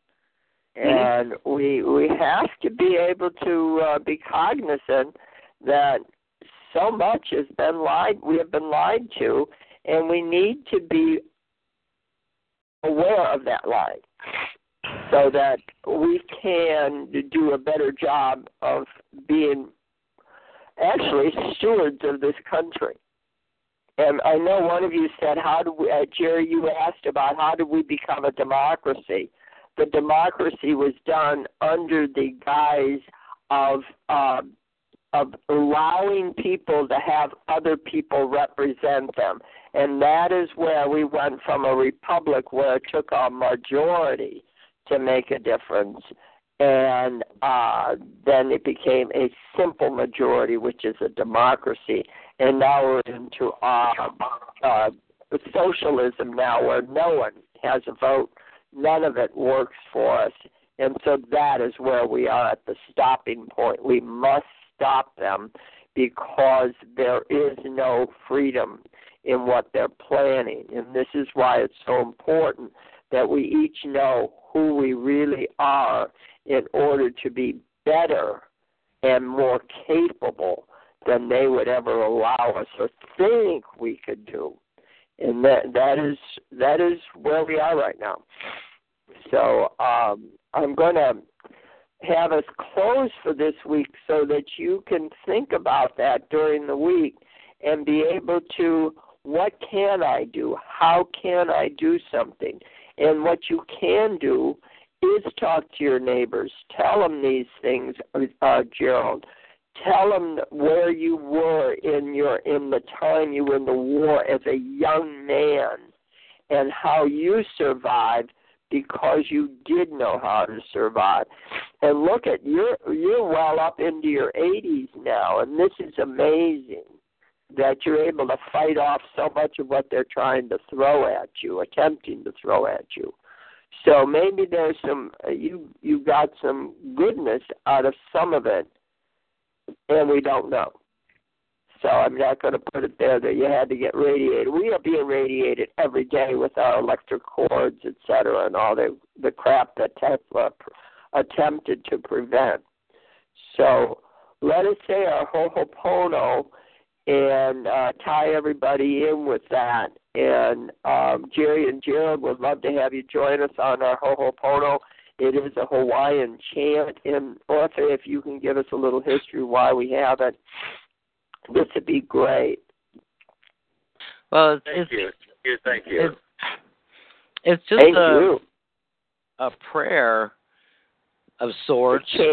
Well, it's also a prayer, but it, whatever you want to call it, it goes to everything comes from within. There's nothing outside of ourselves that dictates what happens to us. Where whether it's our healing, whether it's whatever, I mean, you are the cause of everything that happens in your life. There's a reason for it. And a lot of it is the way our thinking is. But it's us. It's not. We have been so taught to play the blame game that it's ridiculous. We have choices in life, and these choices are what determines the outcome of whatever can happen. And we blame the government, we blame, doctors, we blame Joe down the street, whatever. We do not take responsibility for ourselves. And it takes an awful lot, trust me, to, get that thinking in there that you're responsible for everything that's happened in your life. But once you do, it's a lot easier to then understand how you can correct it. And this Ho'opono can definitely go to that. And a lot of it is just merely forgiving yourself, loving yourself, thanking yourself, apologizing to yourself. But it goes within. It does not. When you're saying this chant or prayer, you're not asking for somebody else's forgiveness. You're asking for your own forgiveness. Thank you, because I had that all backwards, and now that I'm doing it right, it feels right. It really helps to do it for yourself. Yeah. And you can do it for other people or other things, whatever, to help try and correct it. But what you have to realize... Have to accept. Yes, you have to accept how it comes down because you put it out there, and the results of it are what is decided by the source or whatever. I can't program the results. All I can program is my love. We're not even programming. Okay. Yeah, it's not programming. Okay. Sending. But in order to do it for somebody else, you still have to take it within yourself. You have to look at this as you forgiving yourself, which then radiates out to others. You're not trying to forgive them for anything. You're not trying to forgive, whatever. You're forgiving yourself. You're taking it within and nailing it there. And that is what then helps anything outside of you be forgiven, I guess. Because that statement, you can't love somebody unless you love yourself, is very true. You have to love yourself in order to love somebody else. You have to be a friend to yourself before you can be a friend to somebody else. You have to forgive yourself before you can forgive anybody else. So it's an inside job. And that is a very, very hard lesson for most people to learn because we've been so taught to blame it on somebody else. Now, I'm not saying there's not outside forces working. Of course there are. We see it on a daily basis. But it's how do we respond to that? Do we respond to it by fear, which is what they want? Because when we feed their fear by being fearful of them, they're getting exactly what they want. See how much we've changed, though? We're not as fearful as we used to be. It's so cool. This dirt road alongside of me, they're digging a great big hole out by the racquetball club, and all of these idiots in great big trucks think that this dirt road is a throughway, and it's not. So they'll come barreling down the dirt road, and they'll get to the end of it, and there's nowhere to go. And we're all standing here just laughing. It's noisy, but it's funny to see that there's signs there that says it's not a throughway, but still they think it is. And a couple years ago, all that noise would drive me nuts. Now I'm laughing my ass off about it. It's funny how stupid people have become, you know? And it doesn't bother me anymore. I'm at peace with anything, you know? That's good. And I can hold if I need to. Back to forgiving ourselves. Yeah, back to forgiving ourselves. And the looks on some of these truckers' faces after they do it is, oh, man. It's cute. Okay. Can I finish, Patty? Yes, honey. Yeah. Okay, just remember that it's yourself. You have to deal with it. You have to take care of it. You have to forgive yourself. And just remember that when you look at somebody else and say you don't like what they're doing or you are angry at them because you just don't like them for some reason, remember it's a mirror. Yep. If you don't like somebody else, it's because you don't like that same thing in yourself. So you got to go within yourself and forgive you. Tell yourself that you love yourself, that you forgive yourself, that you're sorry, and thank yourself. Be grateful. Have gratitude for yourself too. That's what the whole Ho'oponopono is about. So it's all an inside job, and it's challenging to put it all on yourself. But it's the whole thing of responsibility, taking on your own responsibility. Just throughout your day, just pay attention to how often, in just hearing others talk or what they're doing, what you're doing, whatever. How often do you make a statement or say something and the blame is being put on somebody else? They are not taking on the responsibility. And one real good example is when if you're disciplining a child or something, and we say, "You make me so angry." No, you're making yourself angry. You're allowing yourself to be mad. So take on the responsibility. Say, "I am becoming very angry, because what you're doing is not right, But you take on the responsibility of becoming angry at yourself. It's not them that is making you be angry. You are making yourself angry.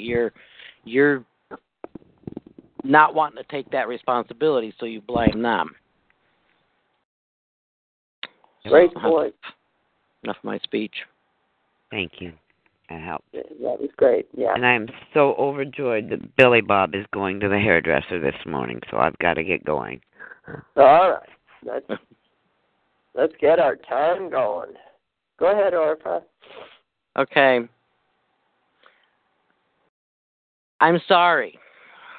I'm sorry. I'm sorry. Please forgive me. Please forgive me. Please forgive me. Thank you. Thank you. I love you. I love you. I love you. I love you. I'm sorry. I'm sorry. Please forgive me. Please forgive me. Thank you. Thank you. Thank you.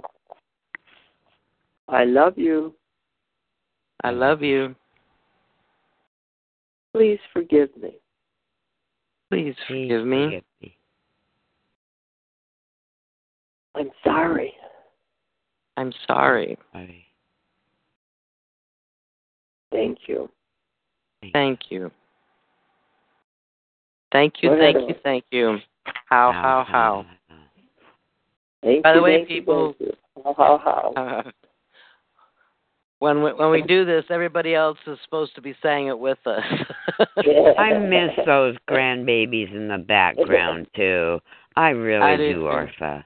I have them on Thursdays now. I finally told my daughter-in-law, I says, I can't take this. I need to see my grandbabies. I need to see you people. So she's been bringing them over here for me to be able to watch during the day, and then she gets a break and she gets to go out and do whatever she wants, you know. Good. Go shopping. Yesterday she had lunch with her mom, you know, just do different things. Because I know when my kids were growing up and I was, you know, I needed a break, but I didn't have it. You know, my mother-in-law made it very well known that she was not going to be a regular built-in babysitter.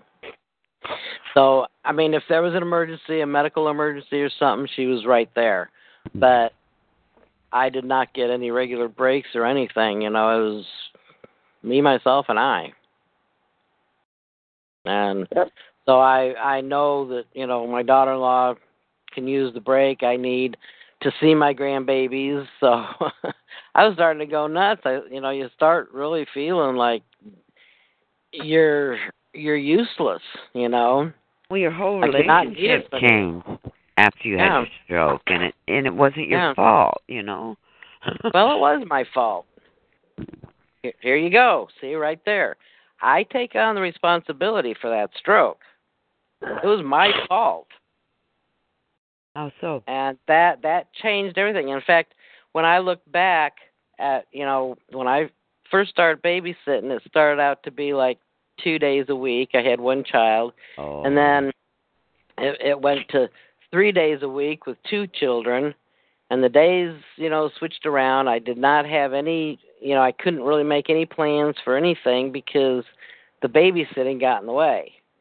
And I kept thinking, oh, I wish I need this freed up. I need, you know, some time. And boom, all of a sudden I've got a stroke. I'm no longer babysitting, and my time was freed up. Sorry. Switching phones.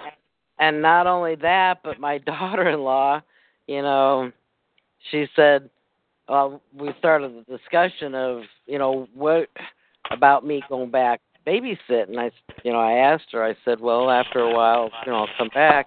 And she goes, no, she says, I quit my job. I said, really? She goes, yeah. And she just kind of chuckled. She says, I've been trying to figure out a way to get out of, you know, to quit my job. I wanted to stay home. So the two of you were working on it. Yeah.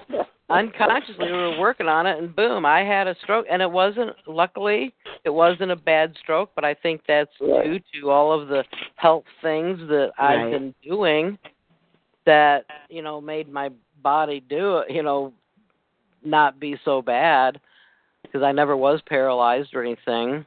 But the fact that, you know, it was like the universe saying, okay, here. You can't figure it out yourself. Here, I'll give you a stroke, and that'll take care of both of you. You didn't even know you were having it, did you? I knew something was wrong because I felt funny. I was kind of dizzy. I couldn't really tell if it was hard for me to speak in the sense that I felt like my brain wasn't working right to be able to form my words. But luckily, my daughter-in-law had just come in the door. I started feeling dizzy and stuff before she got here to pick up the kids. And when I was here, I sat down. I said, I feel funny. And she says, I thought something was wrong. She says, you're not acting right, you know. So I knew something was going on, but it was the timing of her coming home right at the moment that it's happening. That was perfect, too. Yeah. I mean, literally, it was the universe handing us the solution to the problem or to the challenge. And it was like, you can't seem to think for yourself, so here, I'll think for you. Here's a stroke, you know. I won't make it very bad, but it's enough to, get you out of babysitting. She gets to quit her job. There, it was. So I created it.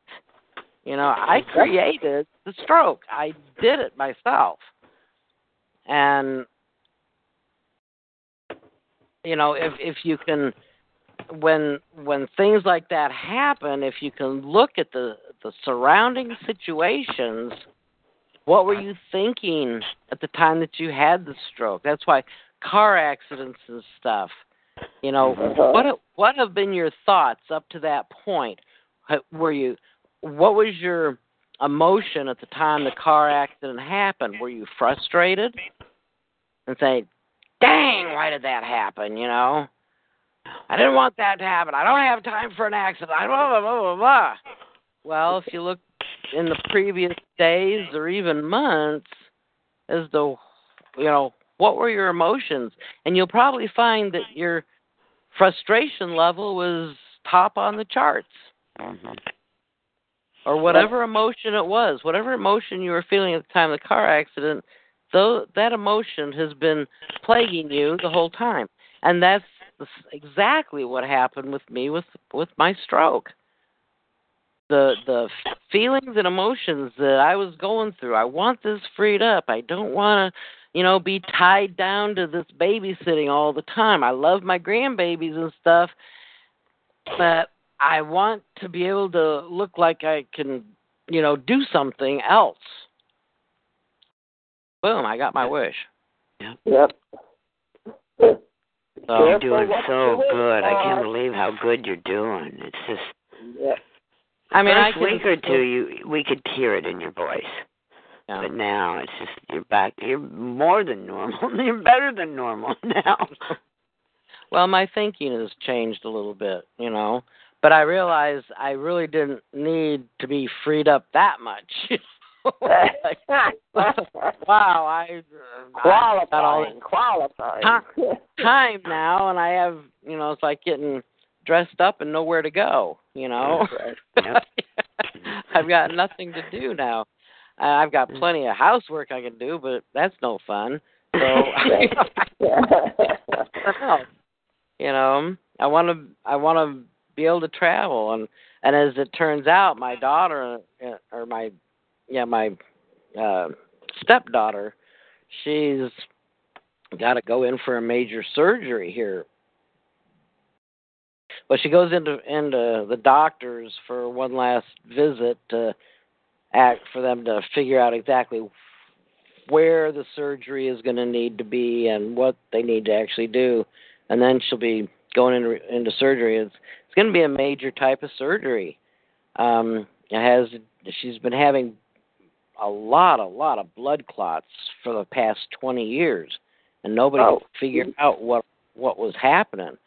Well, I guess she's got a severe case of peripheral artery disease, which is she hasn't been getting any blood, not much anyway, down to, through her legs and her feet and everything.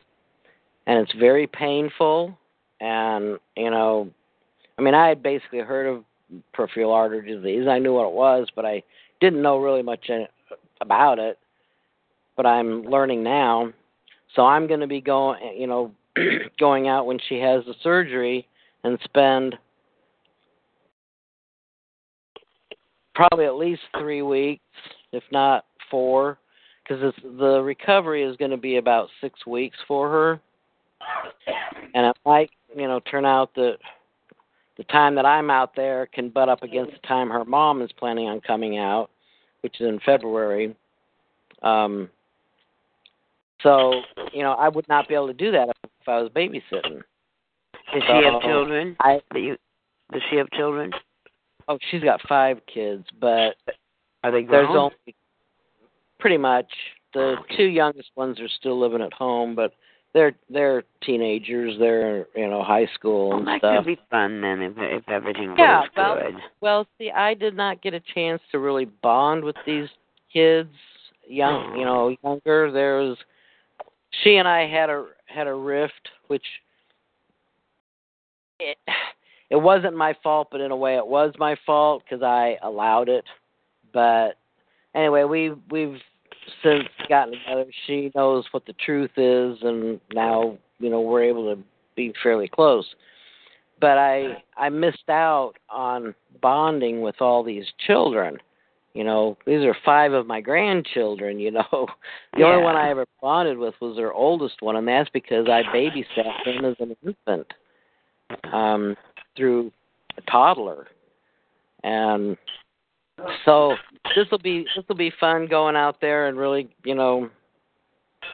bonding with the family now, because I've never had a chance to do this. And I actually feel quite honored that she asked me to do this for her. Where is it? Arizona. So I'll be out in your neck of the woods, Colin. She lives in Phoenix. All right. Well, I'll be in more than your neck of the woods then than I am here in Illinois. Yeah. Well, I'm going to get going and call the vet and say I'm going to be a little bit late. We'll talk to you guys next week. Yes. Okay. Well, God bless. Bye-bye. This was a good ending. So let's put our arms out and give a hug to Patty and Orpha and Jerry and Gerald and Colin and everybody else that listens to our call, so that you can hear that we end with a still upbeat note. And Orpha is showing us how you can manifest. And I may have on a gal who teaches how to manifest. So let's put our arms out and let's stretch them way out and say, on the count of 3, let's send our love out to everybody. A 1, a 2, a 3.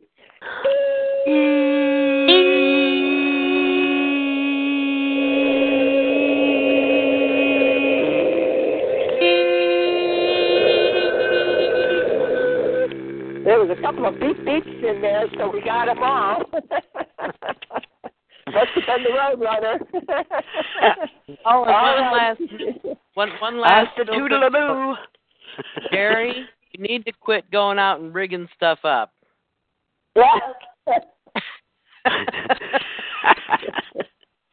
We love you, Jerry. I'm so glad you're back on our call. Yeah, we got her. All right. Bye-bye, everybody. Bye-bye, everybody. See you next week. Lumbago. I got to turn off the